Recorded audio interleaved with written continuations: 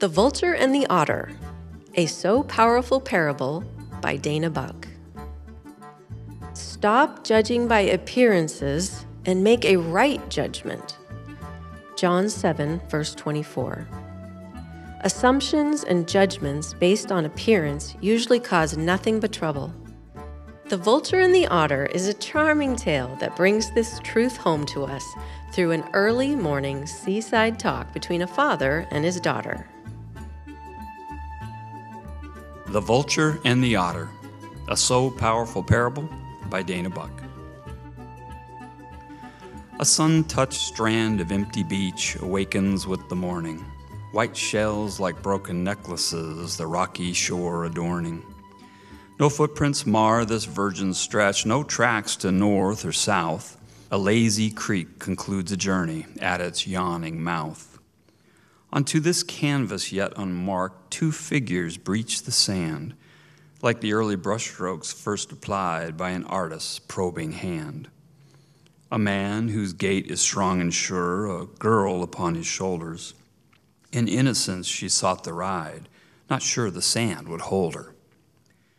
Now watching birds with each new wave advance and then retreat, she asks to be restored to earth, to test it with her feet. Obligingly, he lifts her like a well-instructed caddy. She jumps in place a time or two with a smiling, "Thank you, Daddy." They walk along then hand in hand, her questions quick and bright, like where'd the moon go, for she saw it shining just last night. He told her that two octopus were fussing, which was greater. They stretched their arms up toward the moon and caught them in a crater. Distressed, they pulled with all they had, a mighty tugging motion. They yanked so hard that big old moon sank right into the ocean. She loves the game of asking Dad, and with questions she'll regale, because the answers always come with a new and charming tale. She points at something just offshore, a creature sleek and black. "What's that, Daddy? What's that there? He's floating on his back." "Why, that fine whiskered fellow," he confided to his daughter, "is none other than the ocean's prince. That's Cuddly Tom, the otter. He floats that way upon his back without a care or fret, for he doesn't have to swim a stroke or get his mustache wet." He was about to comment further on this otter's great renown when a dark and swooping shadow passed between them on the ground.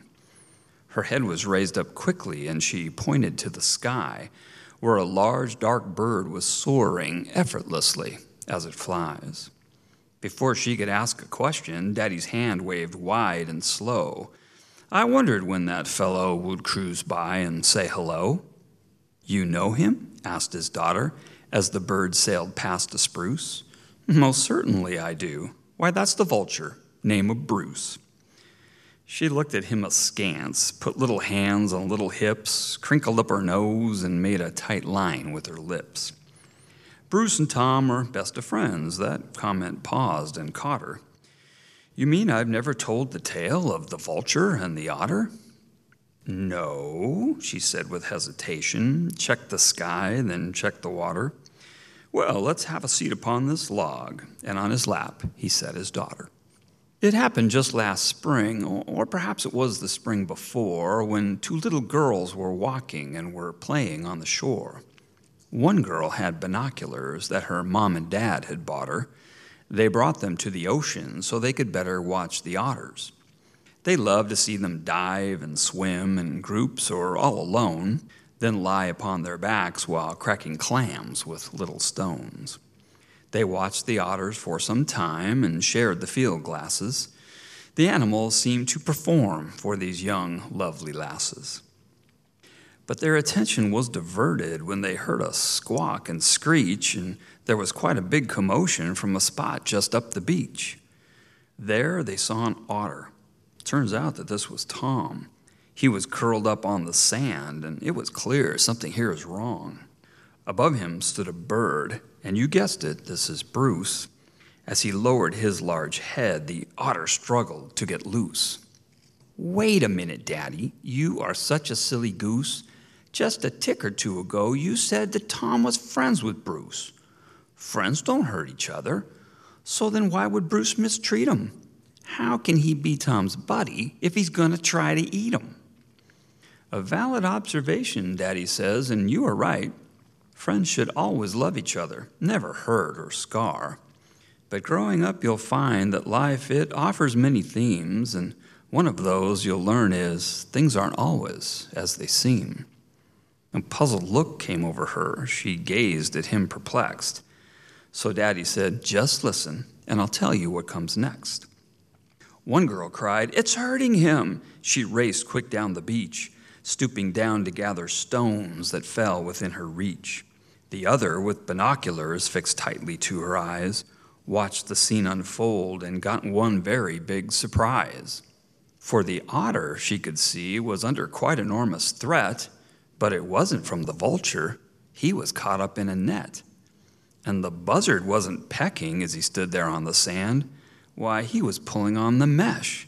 He was trying to break the strands. But the girl who was running couldn't see that key detail, and she let fly with a rock that found its target without fail. As Bruce, with his strong beak, commenced to pulling on a string, the stone sailed in and struck him very sharply on the wing. Bruce reeled from the impact, staggered backwards by the blow. As two more rocks came flying, one flew high, the other low. The girl reached the otter while the vulture weakly flapped. Then she saw the nylon net that had the little creature trapped. She bent and quickly freed him. Then she grabbed a sturdy stick and, turning to the vulture, was about to strike a lick. The other girl ran over, and her breathless words ensure that her friend knows what she saw while looking through binoculars. So you see, the bird was helping, trying to get the otter loose from that awful net that choked him like a nasty hangman's noose. Her friend held fast the stick with which she threatened Bruce's skull. "I don't trust that scheming vulture or the trick he tried to pull. I think that we should bash him, like I would a thief or crook. He's so ugly and malignant, and I just don't like his looks." "Oh, Daddy, she won't hit him. Why, she can't. She wouldn't dare. That would be so wrong, so awful, blatantly unfair. Just because he isn't pretty like the other birds that fly, that's no reason to think bad of him. That makes me want to cry." Sometimes, my little darling, fairness can seem far away, and people make mistakes when they react with haste that way. There's right and wrong within us, but we give our misdeeds clearance when we settle for assumptions and judge someone by appearance. Let's continue with the story, see what happens in the end. I have a feeling we'll discover the special power of a friend. The girl was poised to strike and treat that bird like a piñata. "Okay, you unsightly vulture, time to whack you like I oughta." The other girl stood nervously, trying to gather some resolve and muster up the fortitude to speak and get involved. As this poignant seaside drama seems now poised to run its course, came an act of love and mercy from a most unlikely source. For the otter did a thing completely foreign to its culture when he put his little body between her weapon and the vulture. The girl paused in mid-attack, just so surprised by what she saw, as Tom reached out to touch the damaged wing now with his paw. He turned his whiskered face and met the eyes of his aggressor. It's now a tale as old as time, the strong confronted by the lesser. As the otter stood his ground between the vulture and the stick, the girl brought down her arm, her heart now heavy as a brick. For this single act of courage served to startle and to stun her. The compassion and the selflessness had thoroughly undone her. She blinked her eyes and shook her head. Her conscience starts to chew her. She was suddenly ashamed of the emotions running through her. The little otter's valor was magnificent and grand. As her fingers wiped her eyes, the useless stick fell to the sand. For Tom had bravely proven words that Jesus did portend, that you have no greater love when you give life up for a friend. Well, in the days and weeks that followed, Bruce's damaged wing was healed, for the girls had made a shelter where they kept the bird concealed. Each day they'd bring him food, made sure he always had fresh water, Fish and crabs and shrimp and squid were brought by Tom, the otter. Till one morning Bruce was ready, and when mist and fog had cleared, he launched into the sunny sky while the girls and Otter cheered. So as Bruce soared high above them and Tom went for a swim, the girls pledged they would never judge someone by looks again. "Oh, Daddy, that's a good one.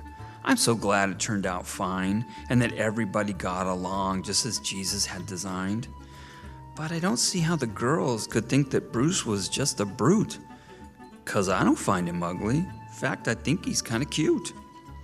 This made her father laugh. "You've learned another lesson, daughter," as they got up from the log and walked together toward the water. "You'll find it's quite a virtue," as he set her on his shoulder, "to realize that beauty's in the eye of the beholder." The strife in our world caused by judging others based on appearance. Especially when the thing that makes us all the same is our being fashioned and created by a loving Father in His own image. When we have this wonderful commonality, why do we choose to focus on our differences and make unfortunate and hurtful assumptions based on those differences? In Philippians 2, 3-4, the Apostle Paul admonishes us to do nothing out of selfish ambition or vain conceit, but in humility consider others better than yourselves. Each of you should look not only to your own interest, but also to the interest of others. This is one of those pieces of scripture I read and think, if only we could truly live this way, what a different world it would be. There's no defining here as to who others are. Jesus was once asked by a Pharisee, "Who is my neighbor?" Jesus' answer was to tell the parable of the Good Samaritan. Samaritans were despised by the Jews, and yet Jesus made a Samaritan man the hero of his story. Why? To demonstrate that our prejudices and judgments have no place in the kingdom of God. Martin Luther King dreamed of a day when his children would not be judged by the color of their skin, but by the content of their character. I don't think the Apostle Paul could have said it any better.